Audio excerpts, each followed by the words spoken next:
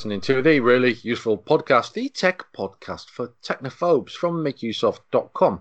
And we're here to talk to you about the latest news that matters, some recommendations, and to give you some tips and tricks on how to make the best use out of your computer, the internet, your mobile phones, and any other tech that you might have lying around. And Stegner, how are you? I'm doing good, Christian. It's our my first podcast of the new year, so it's good to be here, and excited to jump in. First, we have the news, and I think a few of us at Make Use of have had a look at this. This is the Moft Z foldable standing desk. It's a Kickstarter campaign that's launched, and most of the time we would more or less overlook, if not ignore, Kickstarter campaigns.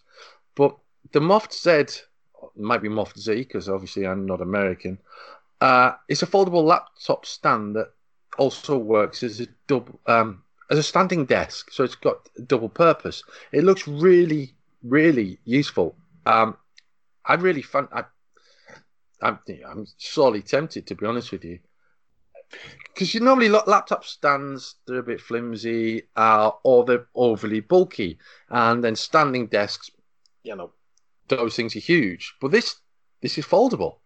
Yeah, to be honest with you, I'm not certain if it's the same, but when we were at CES and some of the other trips we had, Tina had one of these foldable stands, not the standing desk one, but it was just a small stand that fully compacts, so you don't even know it's on the bottom of your laptop. And then when you expand it, you're on your laptop at a table or whatever, but it's more like it's a more usable angle. So to have that combined with the standing desk aspect is pretty slick. I mean, anything that makes what you have, in this case a laptop, more versatile is pretty nice. And it says it's $50 for the early bird price. I mean, if you work on a laptop at all often, I think that's definitely worth it, because standing desks are hundreds of dollars. Yeah, absolutely. I mean, I do stand to do a bit of work quite often. If I go to my local coffee bar, I will stand at the bar overlooking the window and watch people. I can sit down, obviously, but I can stand up as well. And it, changes the posture, gets you moving around as well, because when you sat typing a lot, then there isn't a lot of exercise being done, is there? Right. So something like this, I think, it's definitely worth checking out, considering. And, it's a Kickstarter. It looks like an achievable Kickstarter as well, which I think is why we've featured it on MakeUseOf.com. So follow the link in the show notes to find out more about the Moft Z invisible laptop stand and standing desk. Claims to be invisible. Obviously, you can see it. It's not like Harry Potter's cloak or anything like that. And another news item which may be of interest to you is that Redbox has launched a new streaming service called Free Live TV, which it's a very, very nice name. I wonder what it does. What it says. Actually, it catches mice for you. No, actually, it gives you free live TV. There are a number of growing television subscription services. Now, Redbox are going against the direction of travel, possibly to hoover up people that have been left behind. And you can just watch free live TV on Redbox via the website or mobile apps. Now, I'm not familiar with Redbox, so I understand this is a rental service. Is that right? Yeah. I haven't used everything it offers, but to my knowledge, it started out as like a kiosk that appears at like grocery stores and drugstores and stuff like that, where it has a selection of new and older movies, and it's like $1 a night. It might have gone up, but it was $1 a night when it started. So the idea is, you rent the movie on your way home, and then you watch it. Maybe the next day or 2 days later, whenever you're ready to return it, you just return it, and then you pay $1 or $2 or however long you had it. Now, they do have on-demand streaming as well, just like a Netflix or something, but they're kind of going in this different direction. I think it's interesting because, as the article talks about, a lot of the stuff here isn't like super big TV. It's like Family Feud and other thing that's not like amazing shows like America's Funniest Home Videos. But funnily enough, I have a Samsung Smart TV, and I realized like a year after I bought it that it actually has like a free TV app that's kind of like this, where it just has like, I don't know, 20 channels, and it's not really anything you really want to watch. Like, there's a whole channel just about like the World Series of Poker, But it's a weird, like it's there if you just want something to watch and like you want to fall asleep to it or have it on in the background or something. There's definitely a use for it, even if it's not like the best TV ever. Yeah, yeah. I was interestingly enough, I host another podcast which is um primarily focuses on a particular TV show, Doctor Who, called the Podcast with a K, at casterbrus.co.uk. But because of the state of TV at the moment, particularly in the UK, with questions over the BBC's longevity as a kind of compulsory payment service, Right. as it were, as it is, and with the threat of Netflix and Hulu and Disney and Amazon Prime Video, we've been discussing just today about how the very cheap end of TV, satellite channels that broadcast nothing but cookery shows, for instance, they're basically, they're redundant because there's so many websites, YouTube channels, and now there's a remarkable collection of cheap cookery shows on Amazon, which you or I could have produced, and yet they're there on Amazon Prime Video, which means, for me, I think satellite and cable channels that are dedicated to those topics, they're just going to go, and they're probably going to end up, if they survive, in apps like this. Because they're just, yeah, I think there's like what you're saying is like there's a divide between, if you're not paying, what do you expect for free? Like that Yeah, type of stuff, just like a like quality low, not divide. Yeah, super yeah, high yeah. quality. And then if you're paying, you expect Netflix or Disney Plus or that level of Absolutely. Yeah. quality. So I think it's, I mean, some people just, I mean, I can see if you just don't want to pay for TV, you don't want to pay for any subscription, you just, whatever's on, you'll watch it. Two different camps of people, I guess. Yeah, definitely. But then again, you could just go and do something else entirely, or read a book. So that's Redbox. So you can get the app, or you can watch it on the Redbox website. So yeah, it's straightforward. It's TV. I remember a few years ago, I was for a completely different website. It shows how long ago it was. I was given a key to review. Hey, this shows you how long ago it was as well, because it was a Windows Mobile 6 application. So this is Oh, before Windows Phone. And it was I can't remember what it was called. It was basically an IPTV tool. And so it streams to the internet to your phone. The quality of it was absolutely outstanding. It was the best IPTV tool I had seen at that point. It was really good. And to see how things are kind of coming full circle and moving back into bundling all these channels into one app is quite intriguing. We'll move on now to some recommendations, and I almost alluded to this earlier, actually, just a few moments ago. I do quite a bit of cooking.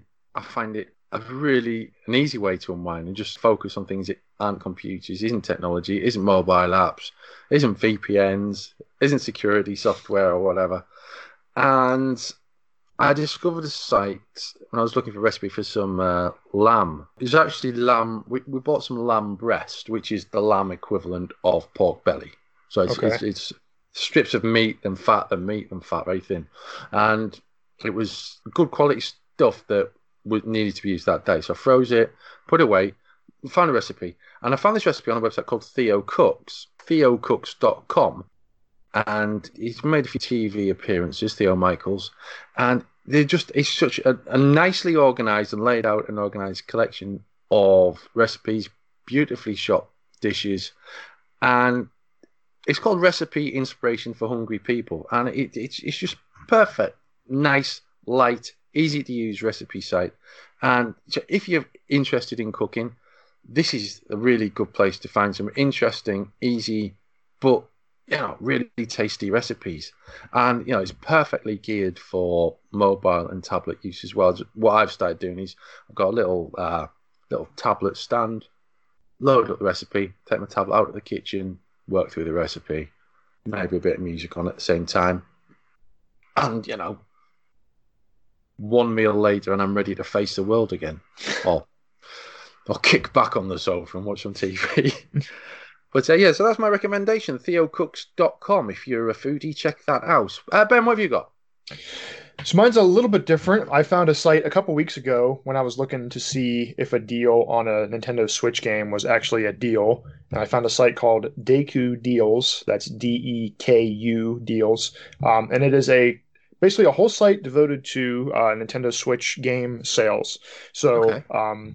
basically, it's kind of like if you've used Camel, Camel, Camel and tools like that for Amazon that let you see if the current price is the lowest price ever and how the price has trended over the last 6 months or whatever. It's kind of like that for Switch games. So it tracks both physical releases and digital games. So you could see if it's cheaper at Walmart or something physically, as well as just on the eShop. And it's actually really handy because when you go to a game's page, you get all kinds of information about it. So you can see the sticker price, you can see when it was released, how big the game is, how long it takes to beat, what it's rated in different countries, and all that. So it's definitely a handy resource overall just for Switch games. But the best part, of course, is the price. So when I'm looking at a game right here, you can see what it costs on the digital eShop, when that sale ends.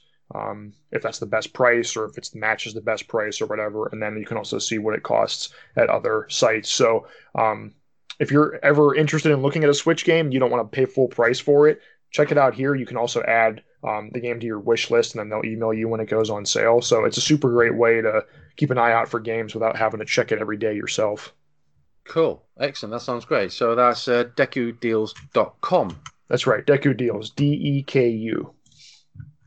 Yeah, that will be in the show notes as well. Now, I noticed we've got some new subscribers to the Really Useful podcast over the past few days. Last week's show was a little bit of an unusual show where we focused purely on Bitcoin and cryptocurrency.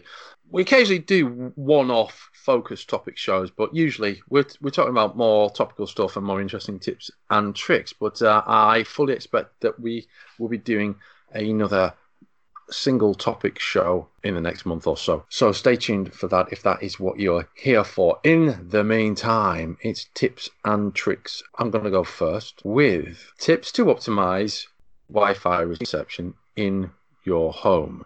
Now, there are so many ways you can actually do this because there are so many different ways that houses are designed, homes are designed, flats designed, whatever. You might not even be looking for it for your home. You might be looking for tips for your workplace or whatever, which again could be one of any almost infinite number of designs. So there are some rules that I'm going to go through rather than to go into any specific detail. The things that are going to get in the way of a strong wireless signal are concrete walls, steel supports, lead-lined tiles, and lead paint. A home or building with an L-shaped structure and expansion into non-standard rooms, for instance, it's unlikely you're going to be able to get much of a signal in your basement if your router is on the first floor, etc. Now, there are things you can do. Mesh Wi-Fi systems, or I've used, and it did the job. Straightforward TP-Link Wi-Fi over the electricity net, not Wi-Fi, big pardon, Ethernet over electricity network. Yeah. So which also works. But I think mesh is probably the best option these days. Creates a signal network between 3 or more devices. Now, there are 5 vital Wi-Fi router positioning tips before you even get anywhere near putting mesh or repeaters in other rooms. And ensure the position of your router is not compromised by impenetrable walls, devices that emit interference, such as microwaves or cordless phones, that's your domestic cordless radio phone, that type, thick floors and ceilings. You should stay clear of positioning it near a large window because you're basically going to lose half your signal outdoors. And if possible, add height to the placement of your router. Now, this whole set of rules is expanded upon in more detail in the main article, Wireless Feng Shui, How to Optimize Wi-Fi Reception in Your House. So I would urge you to check the show notes and head over to the main article and work through that plan. It's never going to be straightforward, and repeaters and devices like the mesh and the Ethernet over electric cable solutions, they're probably your best options with difficult situations, but you start off by maximizing the possibilities for your router with optimum positioning. So, something else, if I can add to that too. Yeah, sure. I've had a couple. So I've had a couple like friends and people ask me about tips for positioning their router because they had the same problem where they were paying for a pretty good speed, and they felt like the router was in a good spot and it just wasn't broadcasting what they thought it should be. So, in addition to all these tips, which are really important, I think also thinking about your router itself is important too. If you have a cheap $20 router from 5 years ago, it's probably could be a bottleneck on your network. I have some friends who had that. They had like a cheap router and they upgraded to just one of the Google Mesh Wi-Fi router. So it wasn't even that their house is so big that they need mesh Wi-Fi, but they just got one of them and their Hmm. speed was it went from almost 10 times up. They were Wow. getting what they were paying for, right? Yeah. Instead of they were getting like 20 down, they went to like 200. So consider that too. Sometimes it's not just the placement; it could be the actual router that's Yeah. causing an issue. And mesh routers like Google's Mesh Wi-Fi are really good, even if you only have one of them. They might be more powerful than what you're using Excellent. Yeah. Good tip. now. Good tip. Okay, we'll move on to how to legally download movies for free to watch them offline. Now, the interesting thing about this is that everyone has the tools to do this, and yet hardly anyone seems to know that you can do it. Yeah, it seems. Yeah, I agree. Especially with people worried about data usage. It seems strange that people don't think to download movies before they go on a plane trip or something like Yeah, that. totally, totally. This is a feature that is available in Netflix, Amazon Prime Video, the TED Talks app, Google Play, YouTube Premium, Vimeo. Pretty much all of the big video streaming services enable this. It certainly is. I've used it on Amazon Prime going back a few years now, when my children had the dreaded Fire tablets. They with this tiny amount of space. It's yeah, it was commonplace for us to download the videos in as low quality as possible in data saver mode before we headed off on any trips or anything. We, download TV shows. I bought an entire series of the Lego Freemaker Adventures for my son so he could watch them on a trip. Oh, It's a good okay. good show. That's a good show. I'd recommend it. And so yeah, Amazon Prime is just one example. That all of these tools have a setting for downloading to your device. Now, you're not going to be able to copy it off the device. It's going to be DRM issues. You're not going to be able to. It's not. Hey, I'm going to get something for free. I can pass it on to someone, whatever. That's not what it's for. It's for you to save data by downloading over your Wi-Fi and watching it later on. Do you often use that feature, Ben? Not super often. I don't really use Netflix or any major video services, and if I did, I probably wouldn't watch on my phone too much. The one thing I do is that when I take a flight, I usually subscribe to YouTube Premium for a month, and then I download some videos that I've been wanting to watch on my flight. Right. I find that's a good way to pass the time, and I don't know about you, but like I add so many videos to my watch later list on YouTube that I have so many I'm never going to ever get through them. So I figure that's a good way to both pass the time and kind of knock that list out a little bit. So I do that, but I don't watch whole movies on my phone by downloading them. No. I'm just double checking. There are certain things. If you're in the UK, there are certain things that you can download on the BBC iPlayer as well. It's most of it you can download to your device and watch it. There's a few things that you can't. Head over to the article via the show notes. How to legally download movies for free to watch offline to find the actual detailed steps on how to do it on all of those services. Amazon, apart from BBC iPlayer, you basically just check on BBC iPlayer app. You just click the video you want to watch, TV show, whatever, and then go to the download option. I mean, it's roughly the same for all the services. It's just the download option is going to be in a slightly different place depending on which tool: Amazon, Netflix, Hulu, TED Talks, YouTube, Google Play, whatever you're using. Do you use Google Play Movies? Do you buy stuff on Google Play Movies and TV? I have here and there. I don't typically buy movies digitally, but I've rented them. Like sometimes Right. I'll get an email promo that you can rent any movie for $1 or whatever, Yeah, and, yeah. and my TV has the Google Play Movies and TV app, so I'll do that if I want to watch a movie once. I rent it from there, but I don't think I've ever watched a full movie on my phone. I remember like when I No. was younger, I had a Zune. Go ahead, you can laugh at that if you want, but I had a Zune when I was younger, and I remember like I had some movies on it and it was like, this is so cool. I can watch movies anywhere, but I didn't end up really using them because I guess I was never really on trips for long enough that I wanted to, that I would Mhm. need to watch a full movie. But yeah, I do like it because it's just I can on my phone. Oh, I want to watch that, rent it, and then it's on my TV. I do like that. Yeah, I've got a small number of films on Google Play that I probably bought while they're on offer or when they first came out because I was desperate to see them and miss them at the cinemas. That's the case with Bohemian Rhapsody. And some that I bought with Google Play rewards credit. Yeah, I have that too. So that's kind of my rolling. Like I don't Yeah, rent them very often. So when I do rent them, it's usually covered by my yeah. rewards credit. But yeah, I found you can play them in the YouTube app on some tools, such as like on Xbox. I can stick on what I've bought through the YouTube app because they're in my library. Yeah, if you go to purchases, anything Yeah, you bought from Google Play Movies is on YouTube, which is it's nice on if you YouTube. if Yeah, your TV has YouTube but it doesn't have Google Play Movies. yeah, totally. Yeah, so that's how we do that. Download those movies and save your data.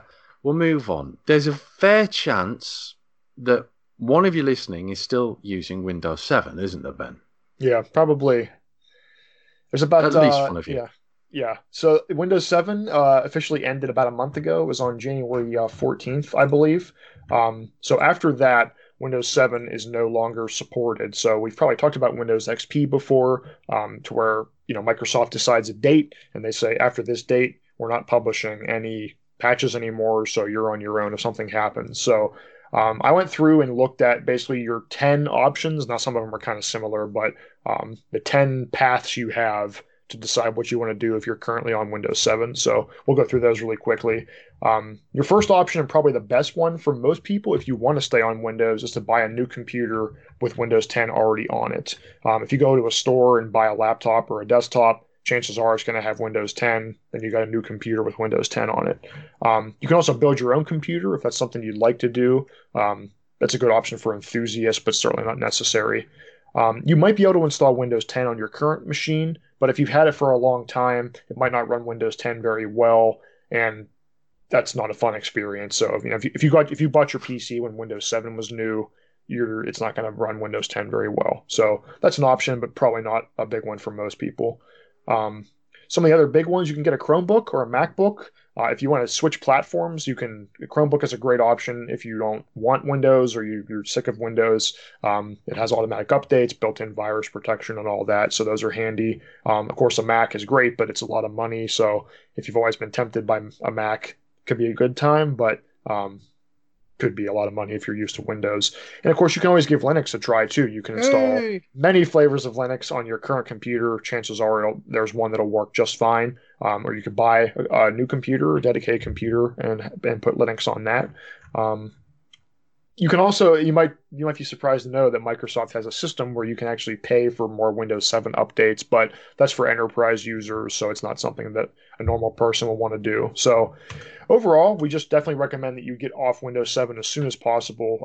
It's only a matter of time before the first big security problem happens, and then everyone using Windows 7 will be vulnerable. And of course, software is going to stop working for it too. Eventually, Chrome and Dropbox and Spotify and every other app will drop support for Windows 7 as it gets older. I mean, the security aspect of this is kind of key, isn't it? Because operating systems that are no longer patched are security risks. They're vulnerable to threats. They're vulnerable to being exploited, zero-day exploits, longer-term exploits because they're not going to get patched. So those, and you might think that, oh, it doesn't matter, I'm running security software, but that security software is only as good to some degree as the operating system that it's installed upon. If the operating system isn't up to scratch, then the security software cannot operate to its full capabilities. You're at risk. So you do need to get off Windows 7 as soon as is practical. We're going to move on to some giveaways that are currently running at Make Use of. The first one is the 4K UHD dashcam, the Vava, that I mentioned in an earlier really useful podcast when the review wasn't quite ready. It's now live. There's a video accompanying it.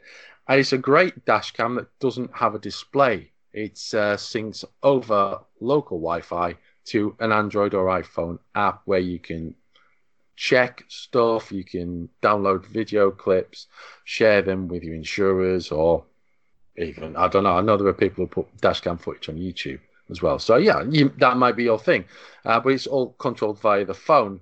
And so you're not interacting with your phone while you're driving. It also comes with a handy key fob button. So if there's an incident, you press the button and the incident over the past few seconds is recorded, and then you can check it out in the priority folder later on.